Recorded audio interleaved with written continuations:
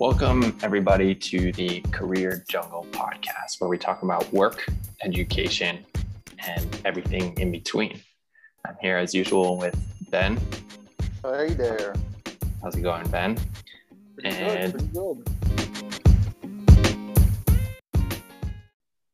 We have two special guests here today that we will talk a lot with about engineering, about work, and both of them have different backgrounds. And so I'm here with Lucas and Jojo.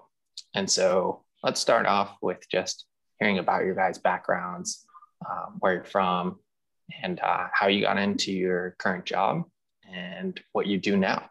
So we can start with you, Lucas. Okay, cool. So, I guess starting, right, I was born in Brazil, moved to Miami when I was like super young. My dad happens to write code, and so does my uncle. My uncle has some involvement in like startups and stuff like that in Brazil. He's still out there. And then when I got to college, I was actually studying chemistry at first as a sort of like rebellious act to not be involved with computers like the rest of the family.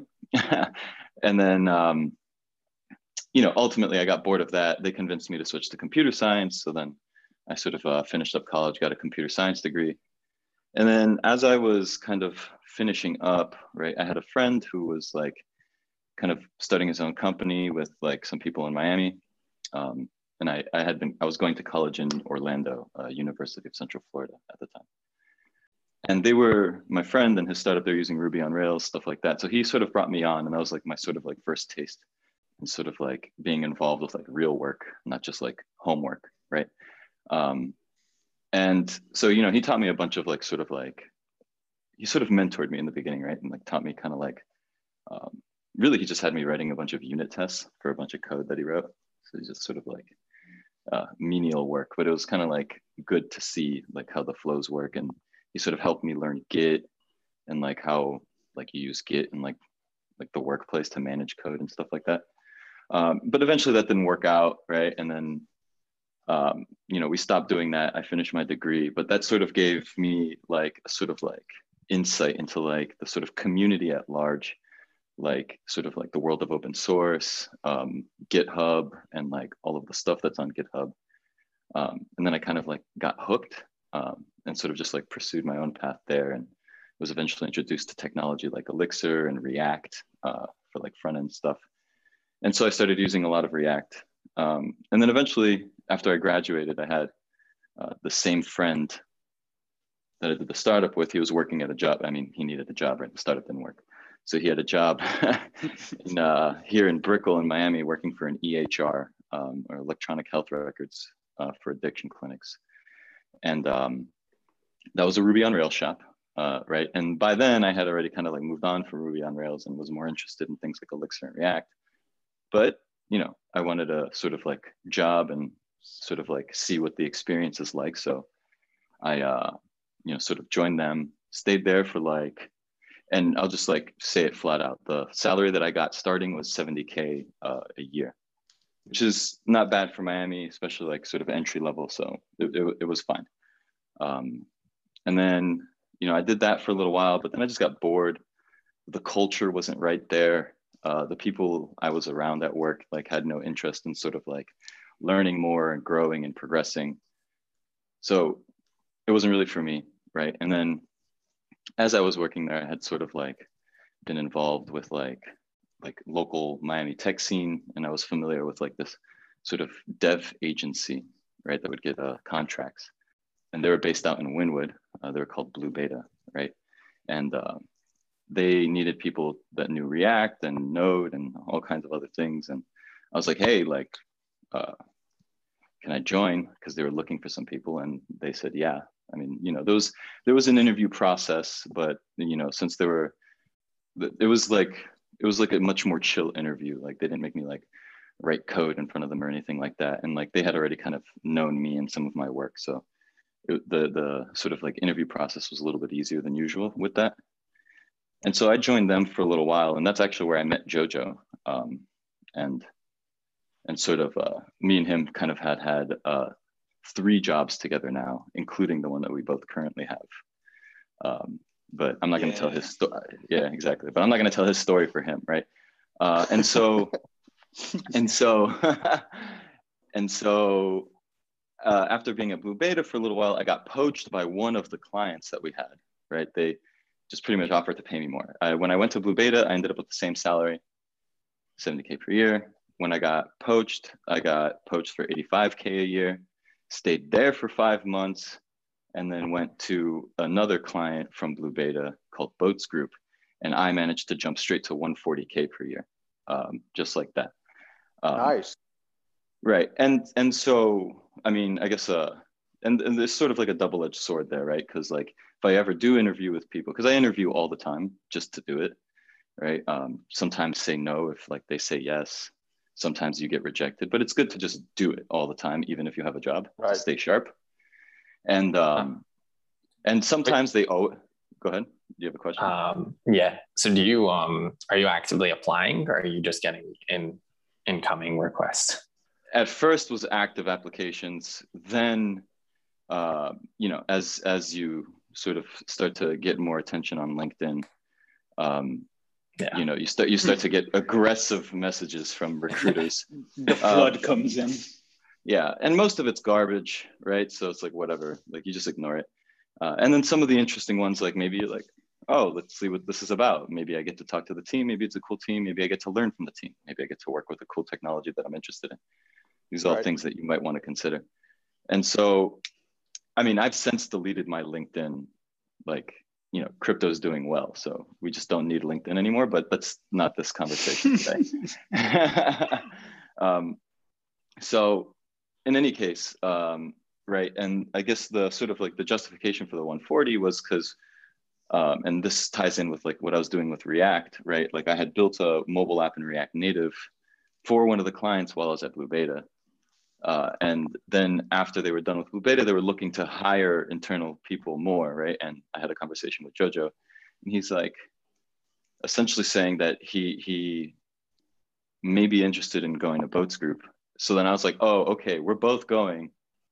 I'll see you there next week. So then I emailed the director of product for Boats Group, and I was like, hey, let me slide, pretty much, right? And there was like an interview process where I sort of like talked to 3 different people there.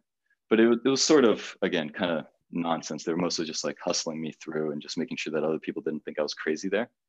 And so I guess the point of that is that if you know people that work at a company, it becomes a lot easier to, 1, even get an interview, and then 2, to get through the interview, right? It doesn't mean you'll get through, but it definitely sort of makes it a lot easier. And I think some people like to call that the side door. So most of my jobs were sort of like through the side door, if that makes sense, right? Kind of just like knowing somebody there already. And then eventually I wanted to be remote, right? So I was working at Boats Group. We had done a bunch of stuff, got some more mobile apps out for them because they had multiple brands. So they needed multiple mobile apps. And then I got something on LinkedIn, funny enough, right? From this company called Textile Fashion Group. They own multiple brands like Fabletics, Just Fab. They have a partnership with Rihanna for like Savage X Fenty and stuff like that. And they said, hey, we're going to pretty much pay you the same, right? 140 a year. And you get to be remote, right? And this was before Corona and all that. So it's not like, it wasn't remote because of Corona. It just was remote, right? Which is what I was looking for. And it was essentially the same kind of work, right? Another company with multiple brands. They need React Native apps for all of them. They want to pay me the same, and I get to be remote. So I just said, yeah, I went and I joined there. And then I sort of have been there since. It's been like 1.5 years now or something like that. Yeah. And then, I mean, there's like other side projects that I have and sort of businesses that I've tried to start with, like my dad and my brother, one of which seems to be going well right now. But that's not necessarily career stuff. That's more like sort of entrepreneurial stuff, right? So. Cool. Yeah. Yeah, it sounds like interesting career, and like you're moving around a lot. And Those are also cool companies. I know Fabletics. My girlfriend likes it a lot. You want a discount? I got you on 50%. Yeah, hit me up after. Cool, we'll figure that out. Yeah, cool. Yeah, so before we get into advising other people, Jojo, tell us a little bit about how you got started until you were at the agency with Lucas, and how do you guys differ? Like, what are your skill sets, and what do you guys work on that's different from one another? Cool. Yeah. So, so I have a little bit of a different background. I guess in Lucas, when I went to college, I ended up studying communications. I kind of just was trying to figure out what I could study that I didn't need to do math in. So, ended up with communication, and then didn't really know what I wanted to do. Ended up sort of, being the prototypical like post-college professional bum, like just, kind of traveling around and doing odd jobs and stuff, woofed around.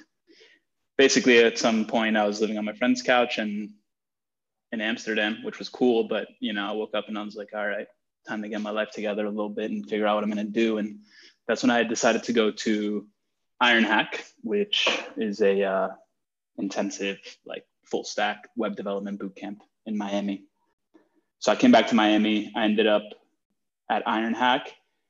And then essentially in the last like sort of week of that bootcamp, they do like a little career fair type of thing where they bring in some local companies and stuff. One of those companies happened to be Blue Beta, which is that agency that Lucas mentioned. And I also happened to sort of know through some acquaintances, like one of the people who had started that business. It was a very small company. There was like 5 people at the time in the company, one of which was sort of mutual friends with some of my friends. And we recognized each other at the career fair thing. So ended up doing an interview with them, and they offered me an unpaid internship, but like, the day after the boot camp, which I decided to take just because I didn't want to have like a sort of gap where I wasn't coding. And I really just wanted to sort of get into more of a, outside of a boot camp setting and more into like an actual company that's trying to make real code. And obviously I was like living with my mom at the time and stuff. So, I had sort of the room to be able to take an unpaid internship for a couple months after doing a whole boot camp. So, whereas a lot of other people that were in the boot camp weren't sort of willing to do that. They had, bills to pay and stuff like that. I was still bumming off my mom. So shouts out to my mom.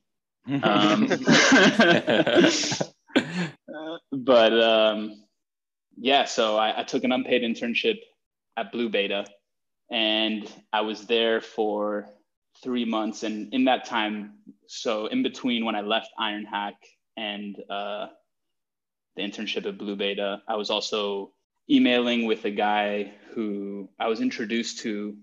So the last day that I was at Ironhack, basically, like we were all sort of hanging out, the whole cohort, which is what they called the students and stuff, and the teachers and the founder of the bootcamp and stuff. And I sort of ended up being one of the last people there, and I was kind of talking some smack with the guy who founded the bootcamp, was the co-founder of the bootcamp, and telling him like, yeah, I kind of want to.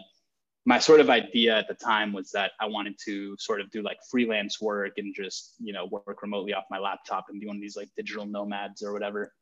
That was sort of like the vision I had.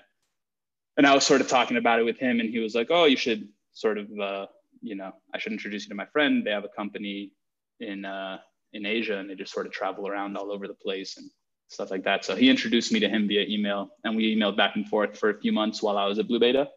And then they ended up offering me a internship in Bali, which was pretty sweet. So I said yes, and they flew me out to Bali, and I got to live there for like 6 months. And they built like social media automation bots. So like auto liking bots and stuff like that, kind of like gray area stuff, not illegal, but, not exactly in line with the terms of use. So spent a few months out in Bali, learning how to write some little bots and stuff like that, and doing some React as well. And then they ended up getting a bunch of cease and desist letter and stuff like that. So they sort of had to shut the company down.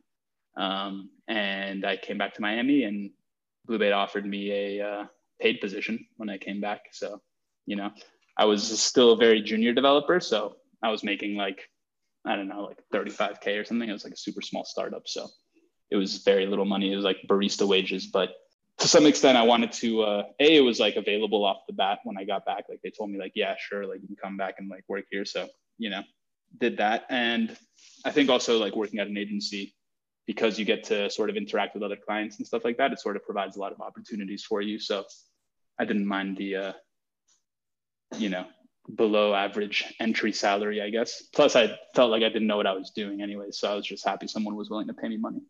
Jojo, can I ask you real quick? So is that considered a normal entry level salary? Probably not. I mean, sort of like I guess the advertisement from boot camps in general. I'm not going to like single out, you know, my boot camp, but in general, they sort of, you know, look at average entry level salaries for software engineers, which tend to be in like anywhere from, I guess, like $50,000 to $70,000 in Miami. You're probably closer to $50,000 if you're coming out of a boot camp in Miami and like you don't have a CS degree and stuff, right? Like Lucas came out with a CS degree and got a $70,000, which would be like on the sort of higher end of the entry level spectrum. You need a degree, right, that kind of thing. If you don't have a degree, like, you know, people are still willing to give you a shot. They're just not going to give you 70K for it. So a lot of people, I think, that were in the boot camp sort of had these ideas that like, you know, the day after the boot camp ended, there was going to be like 20 companies like just trying to throw like $70,000, $80,000 at them, you know? Right. So some of them were a little bit disillusioned with like the process of like going and finding a job afterwards and like how much people were willing to pay them.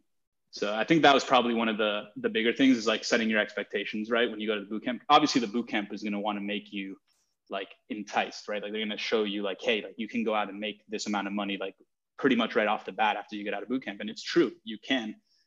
It doesn't happen for everyone. You know, usually you start off a little lower and then you have to sort of climb your way through, you know? Right. But yeah, so I ended up at Blue Beta again after my short stint in Bali. And honestly, at that point, I still wasn't even sure if I was, you know, I was like sort of not convinced that I was able to be like a professional programmer. I was like, maybe I got to figure something else out, you know, like, I don't know if I'm good at this or not.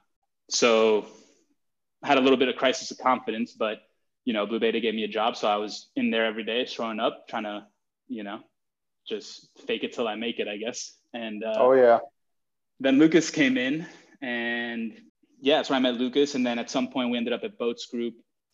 So actually that was probably the biggest jump in that was also the first time I did React Native. So Lucas actually left a little bit before we left the Boats Group, left Blue Beta. And there was like this upload feature for like the app that like hadn't been done yet. And supposedly it was going to be delivered in like 2 weeks or something. And it was like almost done. So the product guy, Isaac, was like, yeah, Jojo, don't worry. Like you can do this, right? Like you'll figure it out, you know, React and stuff. So I was like, yeah, I guess whatever. And then that was like the first really like intense, like, oh shit, I got to like figure this out. And I spent like a bunch of hours at the office. I would get in there like super early and leave super late, but I was just trying to figure out how this stuff worked. I'd never used React Native before. It was like a super complicated upload flow with like this absurd, like super like deeply nested object and like 20 different screens for like the same form. It was like a nightmare basically. Sounds horrible. Yeah, it was terrible, honestly. I was like, but I got through it, and then the Boats Group people liked it, and you know, they ended up sort of like reaching out and wanting to sort of get me out of Blue Beta and just pay me more. And at the time, I was still sort of making, you know, very entry level. I was like, I think they'd raised me up a little bit, so I was probably making like $40,000 or $42,000 a year, or something like that. So you know, they offered me more money at Boats Group, and I was like, yeah, I mean, I'm going to work on the same thing that I work on here, and they basically doubled my salary. So I was like, let's do it. And then, you know, cool. Lucas also convinced me. But yeah, it was pretty sweet. So went from like crisis of confidence to like some weird situation happened where like all of a sudden someone needed to hop in and do all this work, and then like came out of the other side a few weeks later, like with a job opportunity that like doubled my salary. So it sort of like kept going from there. That's awesome.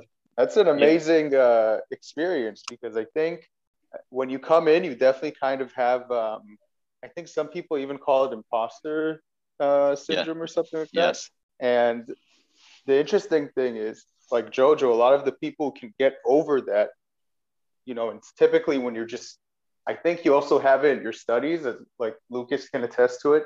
I know that in my studies in the beginning, I was like, whoa, you know, what is this? And I think at a certain point, you just get drowned by so much work that you can't like deal with the Right. Yeah. you can't keep on feeling like you're an imposter. You just have to do it. Right. Exactly. You just kind of got to figure it out, you know. Yeah, Baptism by fire. absolutely. And I mean, speaking of imposter syndrome, like I experience it on a weekly basis, right? And Really? oh yeah, it happens all the time. You know what I mean? And that's part of like what sort of like feeds sort of my like knowledge binge frenzies, you know? I'll see like somebody tweet like one thing, and then if there's like one word in the tweet about some tech thing that I don't know yet, I'm like, oh, I clearly don't do this enough. Like I'm not good. Like I have to know what this means, you know? And then I sort of just go down rabbit holes and stuff like that. It's not necessarily the most healthy or productive thing, but I've sort of adjusted to it and made use of the energy that comes from it. Well, it's good that you take the, I don't know if to call it fear, but maybe more of that like self-consciousness, and you turn it into something productive. Because, you know, it can definitely paralyze you if you don't learn how to handle it. But Right. So let me ask you, so now Lucas, Jojo, you guys are in the same company again. There's like 3 companies that you all together. And are you in the same position? Yeah. Yeah, basically we're just Really? we're both mobile engineers. Technically, when we both went to Boats Group, I mean, Lucas had a much higher salary than I did, but we were technically position-wise had the same exact position. Yeah. And now, do you mind if I ask, do you guys have the same salary? Exactly the same salary. Yeah, I think Lucas has a little bit higher salary because he got a yearly raise because he's been there for a year, and I just I've been there for like 6 months or something. Yeah, but it's like 141 now. It's like nothing. Yeah. Or like 140. He got a couple percentage, you know, a couple percentage points increase, but pretty much, yeah, we have the same sort of. They did it just so he can say he has more than Joe. Exactly. No, but hold on. There's actually an in-between for JoJo between Boats Group and where we are now. Maybe you talk about that, because go ahead, JoJo, true. Right? Like, yeah, so I actually went to when Lucas left to Textile, I was still the Boats Group. And then I basically at Boats Group then ended up asking for a raise. You know, there was 3 mobile engineers when we were there.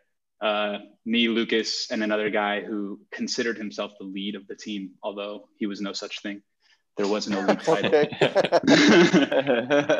So the lead the quote unquote lead ended up getting kicked off the team. So then it was just me and Lucas doing the mobile engineering. We ended up building Yacht World from scratch in like 3 months to get to V1. Can we pause for a second right there? Sure. Yeah. So I just want to clarify that this lead person was not kicked off the team for a lack of technical skill, right? He wasn't as good as he thought he was, which is fine, but his personality was off. He was very argumentative. He was always causing trouble and not producing for like the ratio of trouble he was causing. And so after a few Slack explosions from him, the engineering manager and the product manager decided that it would be best if he was transferred to a different team where perhaps he would experience less conflict, and that did in fact not help. He conflicted with that team as well. Ultimately, way later, he was eventually fired after me and Jojo were gone. But just to be clear, right? Like, so that anybody listening to this doesn't get scared, like, oh, I can get kicked off teams. It's like, yeah, only if you're a dick. Right? Yeah, pretty much. You know, just be a cool guy and get some work done. If you say that you're going to get everything done in 3 days, like, don't take 2 months to do it and break everything. But anyways, we won't talk about that. Yeah. Anyway, sorry, Jojo. No, it's all good. So, so then I asked for a raise, basically. All this long story short to say that, like, once Lucas left, I was essentially the only engineer on the team, you know? And so I knew how much the lead guy was getting paid even more than Lucas was. I knew how much Lucas was getting paid, you know, and I knew that I was getting paid basically like half of what everyone was getting paid. So I just basically was like, hey, like, I'm pretty much the only mobile engineer left, and you guys want to make me sort of the lead of the team. So I want a raise. Like, you know, I know how much everyone else was getting paid. And yeah, that conversation didn't go great. They tried to give me some like vested equity that would like vest over 2 years or something, you know, and like make it seem like it was some amazing thing that they were giving me. And I was just like, I mean, you could have just given me the raise that I asked for, but whatever. In any case, it didn't go down great. And then I got an offer basically from another company, Magic Leap, which is like a sort of the only like VC unicorn kind of startup thing going on in South Florida. And it's like a very secretive company, you know? So I don't know if anyone's heard of Magic Leap, but if they have, you know, they're sort of like known for being secretive and stuff like that. So I was like, oh, that's pretty cool. Like I want to get in there, you know, see what's going on. So yeah, I ended up at Magic Leap for, I was on a contract. So I was doing, you know, it was one of those situations where you're like employed by like a contracting company that then like outsources resources, I guess, to the other company.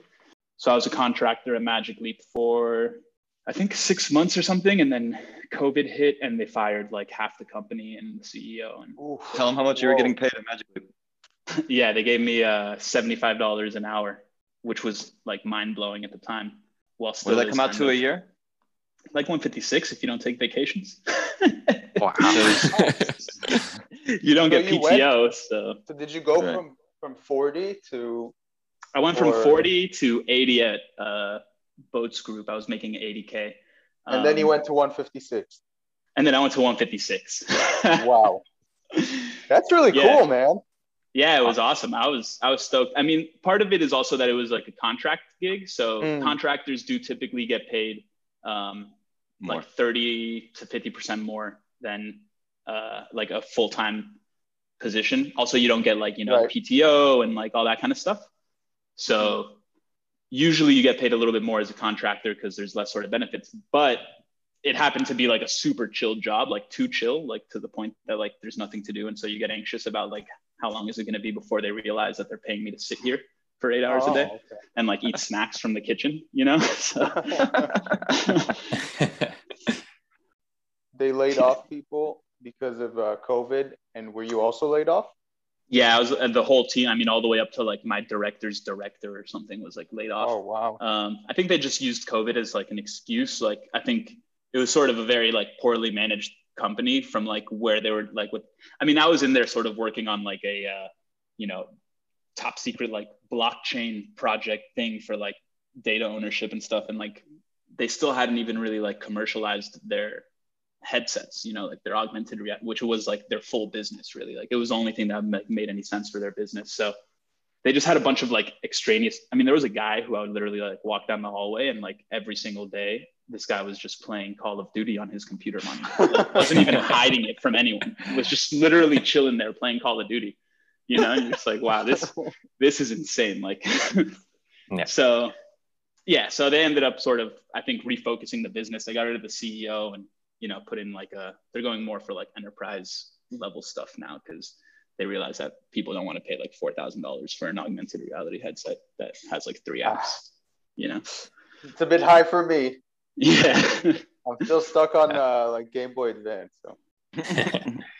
Yeah, no, Magic Leap, I read about them a bunch and how much money they raised and how it was like blowing up. So interesting to see from the inside. And I don't want to shit on them too hard. Like, you know, there was definitely like a lot of super talented people there and they were doing a bunch of really cool shit, but it was just sort of like not super focused, you know, like there was a little bit too much like extraneous stuff going on. And I happened to be on one of those extraneous teams. So you can like sort of look around and see like, okay, like this isn't going to last very long, you know, like, like there's not a bunch of idiots in here thinking that I'm doing a bunch of work, obviously. Right. So. Jojo, before we move on, I wanted to ask you a bit about Iron Hack and like what you learned there and how was your experience? Did you go from like zero coding to Iron Hack to Bali? Or did you know anything before? And like, how did you learn relevant subjects for the field at Iron Hack? Yeah, so I had like very, very minimal coding experience, I would say. Like I took one class my last semester of college that was called Programming for Journalists or Journalism. It was like a very sort of simple HTML, CSS, and like some jQuery. sort of class, and it was based like the final project of that class was to make like we basically had to write like some sort of journalism story and make it like an interactive one where you could scroll down a web page and there's like images and videos that play and text and stuff like that. So some very sort of like basic HTML, CSS stuff. And that was like the total extent of my programming knowledge. They sent me pre-work before the sort of like to like apply or whatever, you know, there was like some like little pre-work tasks to do. So I did those, and then, yeah, I mean, I ended up getting into the program, and that's pretty much where I learned, I guess, I wouldn't say everything, because most of what I learned, I would say I learned really afterwards, like on the job. But I definitely learned enough. It gives you like enough to have some like basic skills that are like, yeah. So I think boot camps in general teach you a little bit of sort of like overarching foundational knowledge of like the architecture of like how the web is set up. So I should say that I had a little bit of not network experience, but like sort of understanding the architecture of the web and like servers and that kind of stuff from like my communications degree, because I studied digital media studies. So it was a little bit focused on the internet and stuff like that. So I wasn't like, you know, a complete noob where I was like poking at a keyboard with both my index fingers. But they gave me enough skills where like I could sort of like go into a company and like, you know, do some basic fucking CSS styling and HTML stuff and little sort of tasks that are like menial, that like they don't want someone who is a senior developer to like have to waste time doing that, because like their time is more valuable elsewhere. So you get like those sorts of skills that like out of the gate day one can like make you somewhat productive in like menial tasks. I think a lot of people that come out of a boot camp sort of get stuck in that role where like they sort of become like a, you know, HTML, CSS, like code monkey, for lack of a better term. And they sort of never like go beyond that, because that's sort of the most incentivized position for a company to put you in if they get you out of a boot camp, because they know that your like technical skills aren't like super developed or rigorous, but you have enough to like, you know, look through the code base and find the file that you need to like change the CSS class name or something. So yeah, I got those sorts of skills, and I got, you know, I mean, we studied Ruby on Rails, which I think is good, like full stack framework. I think makes it easier. Like nowadays, my brother is doing a little boot camp, and, you know, he's started with like the MERN stack and like that kind of thing. And I think the fact that it's all like such disjointed pieces makes it a little more like hard to grasp off rip. So I think like Ruby on Rails was a really good introduction into like web development, because you sort of get everything in the same folder structure, so you can like see it all. It's like a soft landing. Yeah, exactly. Where you're not like trying to get like this like, you know, like Express thing to like talk to like this random like MongoDB thing over here that are, you know, it's like, right. There's no like sort of connecting the pieces. You can sort of just do stuff and worry about like the business logic and the presentation layer and stuff like that. So and a little bit of data modeling. Right. To me, it's super interesting that you say that, because you said that later you started working in blockchain development, which, I mean, depending on what you're doing, can be really intricate stuff, especially if you're working on the infrastructure side. Yeah, so I was make that jump. So I was on the blockchain team. I was technically supposed to be doing React Native apps to talk to the blockchain. So like the client side, I was like the front end engineer for this blockchain project. I did have a little bit of experience though with Hyperledger, which is what they were using there, because at Blue Beta, we, at some point in 2017, when the whole like crypto rush started coming through, you know, they seized on that opportunity, and we did like a training course with like the Hyperledger Foundation. So I technically got some sort of like certification or something. Oh, cool. Getting trained from like the Hyperledger Foundation. So I had a little bit of, you know, I could throw that sentence in there and be like, yeah, I have a little bit of experience with blockchain, you know, and they were like, oh, perfect. Like a React Native guy, and he also has a little bit of exposure to blockchain, like get him in here, you know? So that's pretty cool. And to me, it's also interesting that, so Lucas, I know this is interesting that you guys both kind of dealt with the same thing, and you came from a completely different point of view, because I worked with Angular at some company, which is absolutely horrible. Yeah. And I know Lucas has some experience. But for instance, in my degree, I never really learned. I didn't know what front end development was for my degree. Like, I had to learn it. I think I spoke with some friends. Were you prepared? Because for me, most of the coding in my degree was, implementing data structures, some OS things, like in the degrees, they really like you to build all these like Unix things and processes and stuff like that. Did you get anything that was like what you would call real life, some sort of front end, some sort of back end development experience, or did you have to learn it all on your own?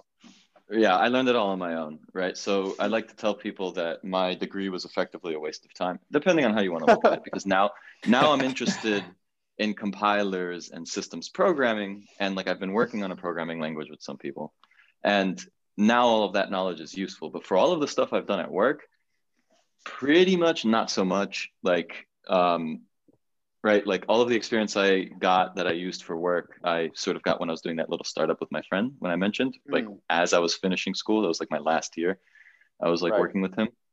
And then I just like, oh, cool, I can use this for like businesses with my dad. So then I would help my dad with stuff and start to sort of like integrate like that kind of knowledge into what I was doing with my dad, and just kind of had to learn as I go. I learned all the DevOps stuff that I know by myself, like how to like manage and operate Kubernetes, how to use Terraform and all that stuff. So you kind of just like have to be a self-learner in a lot of ways. Even after a boot camp, right? If you want to sort of advance, you got to sort of motivate yourself to learn more. Or you have just like good peers around you and you just absorb the knowledge by bumping around them every day at work, right? And so I pretty much mostly, learned a bunch of it on my own. Definitely had like a lot of good people around me to either ask questions or help with things or sort of introduce me to new stuff. It was actually in my operating systems class where I learned about Elixir and Elm, which are two things that I ended up being like really into. Yeah, a friend showed them to me. I was sitting next to him. He's like, "Oh, look at this." And I was like, "Oh, I like that." And then I just started trying to use it. And you just read the docs and figure it out. It's interesting that you say that you feel like it's a waste of time, because we talk about that a lot in this podcast. And I definitely, like, when I look at my degree, I'd say there were, I don't know how many classes I took. I think probably at least 24 classes. I assume more. But I think seven of them are relevant to like my life now, and I think it's a stretch. Like intro to CS, like intro to CS is relevant because it's where you learn how to code, and to be fair, you learn a lot of other things. But it does kind of feel like the degree is more on the theoretical side, and especially with the price like of a degree of like tuition in the States, it's crazy. It's insane. Yeah, in the States, most computer science programs have turned into Java certification shops. and then they ship most people off to go work for like Lockheed Martin and like build like military contractor stuff, right? I have a couple friends that went to Lockheed Martin, do code for satellites and whatnot. Who knows how many people they've murdered with their code, right? So it's like, that wasn't for me. I see a bunch of those positions and I always wonder, how many people can they hire? How much stuff did they have? Right. Yeah, exactly. Obviously, there's still like other universities that have like a sort of different culture, and maybe they'll introduce functional programming and sort of more interesting programming language theory things. Right. Which happens to be like the kind of academic computer science that I like, right? Programming language theory and those kinds of things. But I will say though that I think, to some degree, I mean, it's always like that sort of argument about like education, right? That it's sort of like useful in like intangible ways. Like it's not like, oh, I'm using this function that I used in my high school algebra class like every day to like go grocery shopping. Like obviously not, but like, to a large extent, it also, I mean, so for instance, like you don't have that many people. it's interesting because you mentioned how like in computer science, you don't really like in that degree, you don't really learn about front end development at all. And I think in most cases, I think that's one of the things that makes also like Lucas a very unique engineer when he comes to a company and is applying for like some sort of client side position, is that you usually don't have that many engineers. And that's also why in a lot of teams, you know, like he's very well respected from the front end side because he has a sort of like background that allows him to like approach problems from like data structure and like what the data flow is like, and you know, sort of from like a different level than a lot of people that are front end engineers, because a lot of people come into the front end engineering from more of a sort of like design background because it's you know, it sort of like marries more. So like to some extent, you know, he brings value in that way where like he can architect front end solutions that like most front end, and it's hard to find like really like legit computer science people that are like into like the sort of like low level underlying like, you know, theoretical things that are also willing to sit there and like, you know, build out and architect out like a client side application. So in some ways that like brings value, although it's like a sort of indirect way that it brings value.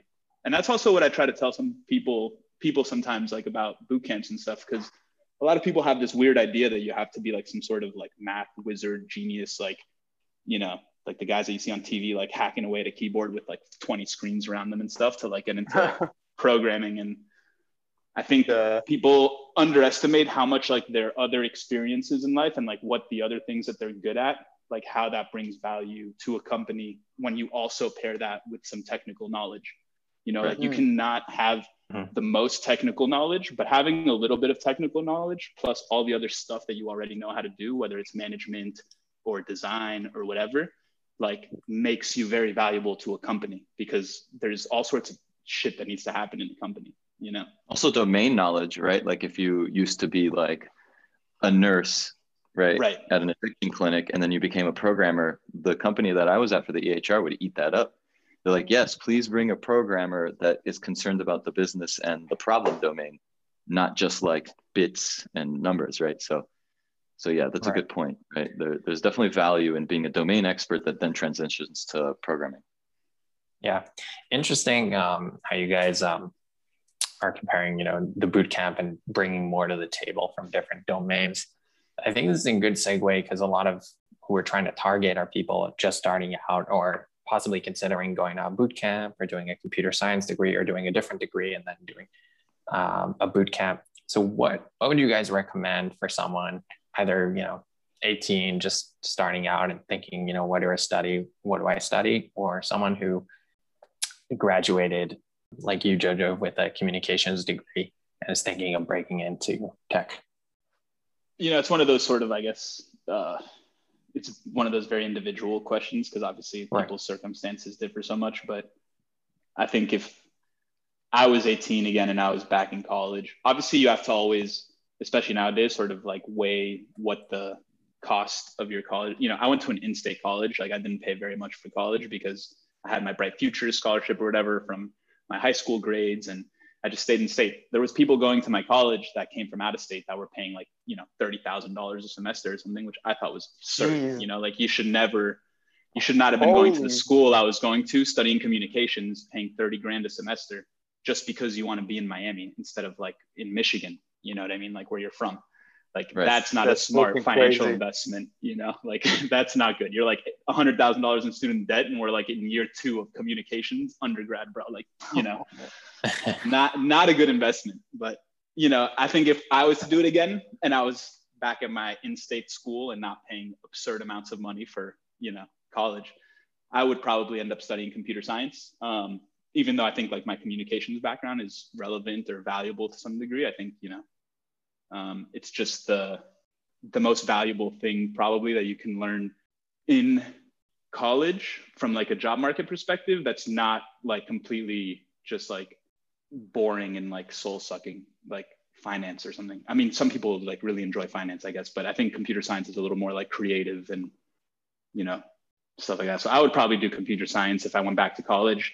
If I was someone like trying to transition, I would likely start online, honestly, and do a little bit of stuff online. But I think that in-person boot camps are very valuable if you really are serious about making that transition. But I think that you should probably start off and make sure that you're serious about making that transition by doing at least a little bit here and there and familiarizing yourself, because there's so much information on the internet, you know, for free. Yeah, so that actually leads me to a good example of a person I know, right? They're about 25 years old. They had been working in hospitality and sort of had this like notion of like, oh, I'm gonna like finally finish my hospitality degree. And after spending some time around me, my brother, and sort of seeing all the tech stuff that we do, like, why don't I just do that? And he sort of asked me like how do I start, right? And I said, well, just go to like codeacademy.com, right? Do some of the free lessons, see what it feels like, see if you like it at all, right? And if it seems even remotely interesting, then that's a good sign, right? It means that not only can you do this and then eventually have some like decent sort of like salary, it means you might have fun doing it too, right? Which is kind of what everybody wants. They want to sort of have a job and then also have fun at their job, right? Sort of ideal situation. And so, you know, he kind of started the Code Academy stuff a little bit, liked it enough to actually even pay for the service. I'm not saying that you should pay for the service. That's sort of up to you, right? And there's many such services, right? The Code Academy is only one example. And after the Code Academy stuff, he's like, okay, but like this doesn't feel like there's enough substance here, right? Like what am I going to just like show up to a job and be like, yeah, I finished like 3 months on Code Academy. Like, what do you want me to do? And I feel like that's a harder sell, right? So then he eventually, and I explained to him like that, you know, how boot camps work and what the idea is there, and that the most valuable thing that you'll get out of boot camp, especially if you go in already knowing some of this stuff, one, it makes the lessons a little bit easier and maybe you can sort of like absorb more. And two, they provide the sort of social connections of like lining you up for jobs, right? It's not, you sort of talked about it already, right? Like they have a career fair thing, right? And then that puts you right in front of people. And then there's like this sort of like trust kind of thing, right? Because these people hire out of the boot camps because they have at least some kind of trust that like the people that will come from there will bring value to their company, right? Not that we're livestock, but you know, capitalism is capitalism, so it is what it is. And yeah, so I would say, right, someone that's just trying to break in, has never touched the line of code before, go to some online resources and start to just kind of get a taste for it, get some exposure to it. You'll probably feel super lost at first. If you don't know anybody personally that already does this, because that would be your greatest resource at first, right? If you happen to know people already that do this, ask them for help, right? Ask them for help when you're solving problems, ask them for advice. And if you don't, just find a Discord. Like there's tons of Discord channels and servers everywhere that sort of has a bunch of people that will be willing to help you, right? I don't personally know any because I don't really like use Discord for that. I usually hang on like the programming language community Discords, but that would be a good place. Maybe you're learning JavaScript.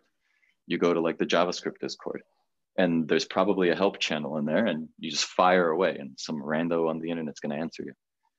And yeah, that's fair too. My actually, I remember now that that JavaScript or programming for journalism class that I did my last semester, we actually pretty much like every week was there was like a couple of like Code Academy modules that we had to do, either like HTML, CSS, or like JavaScript or jQuery or something like that.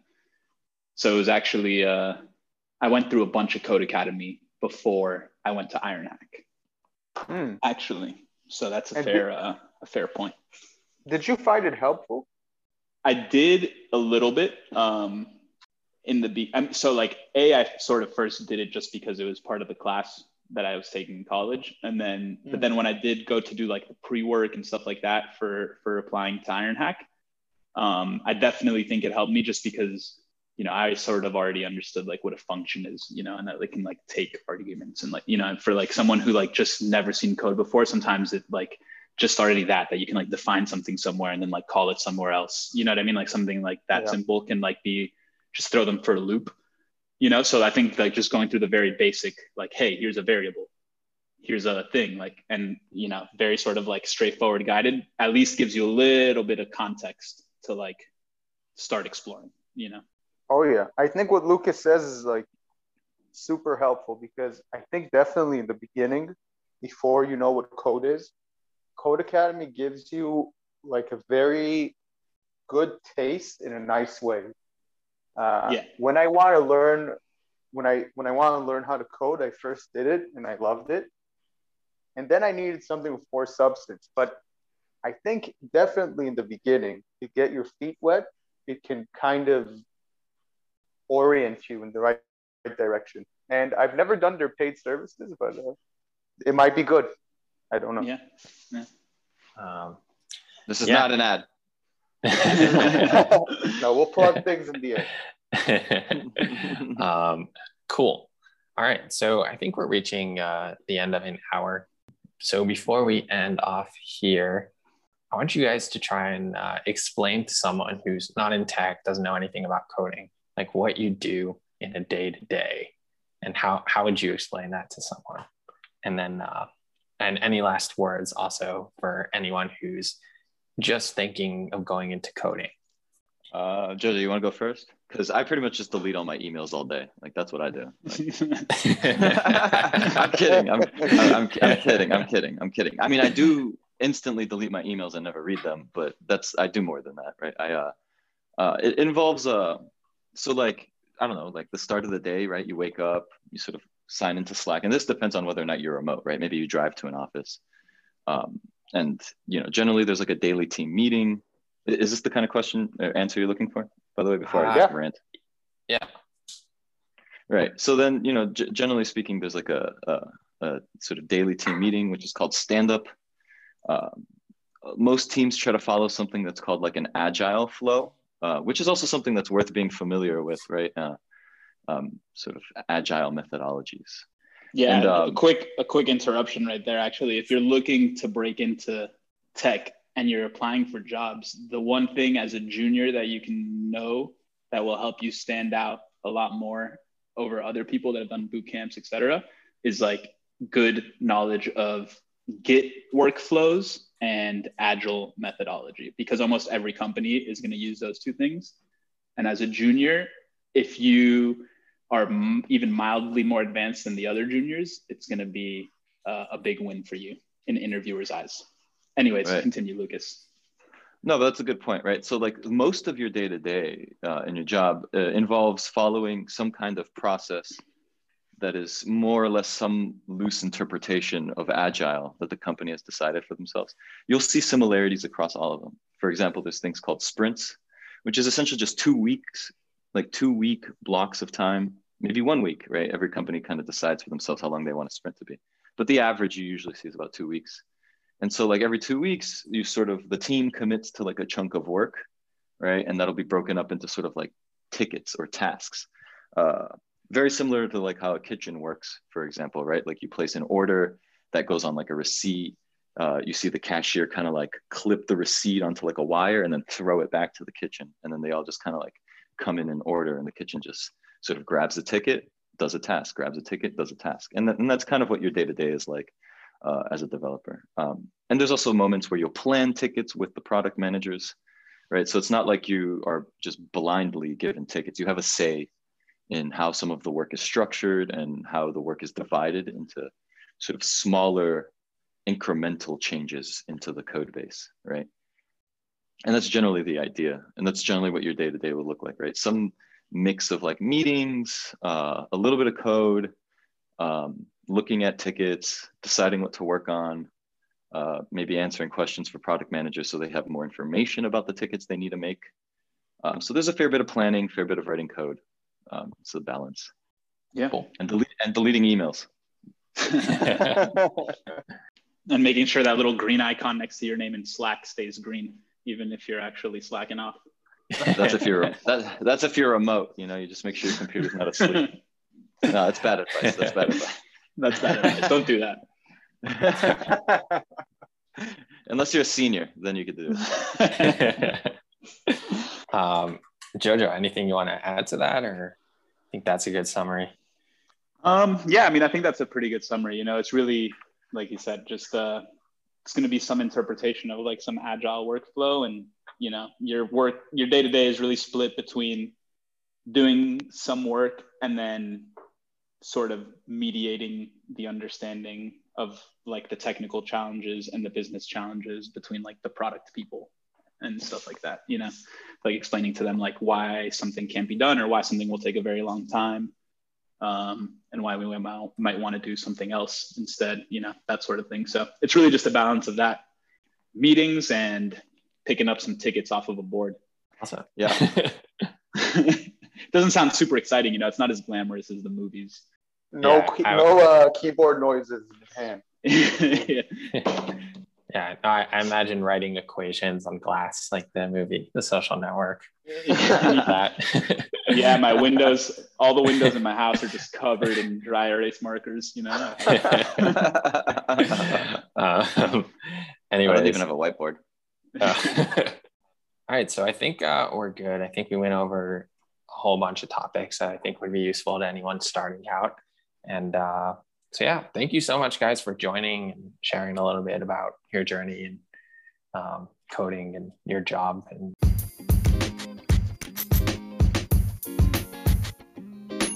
to the listeners, this week was another week about boot camps, and next week we are going to go into digital apprenticeships. So stay tuned.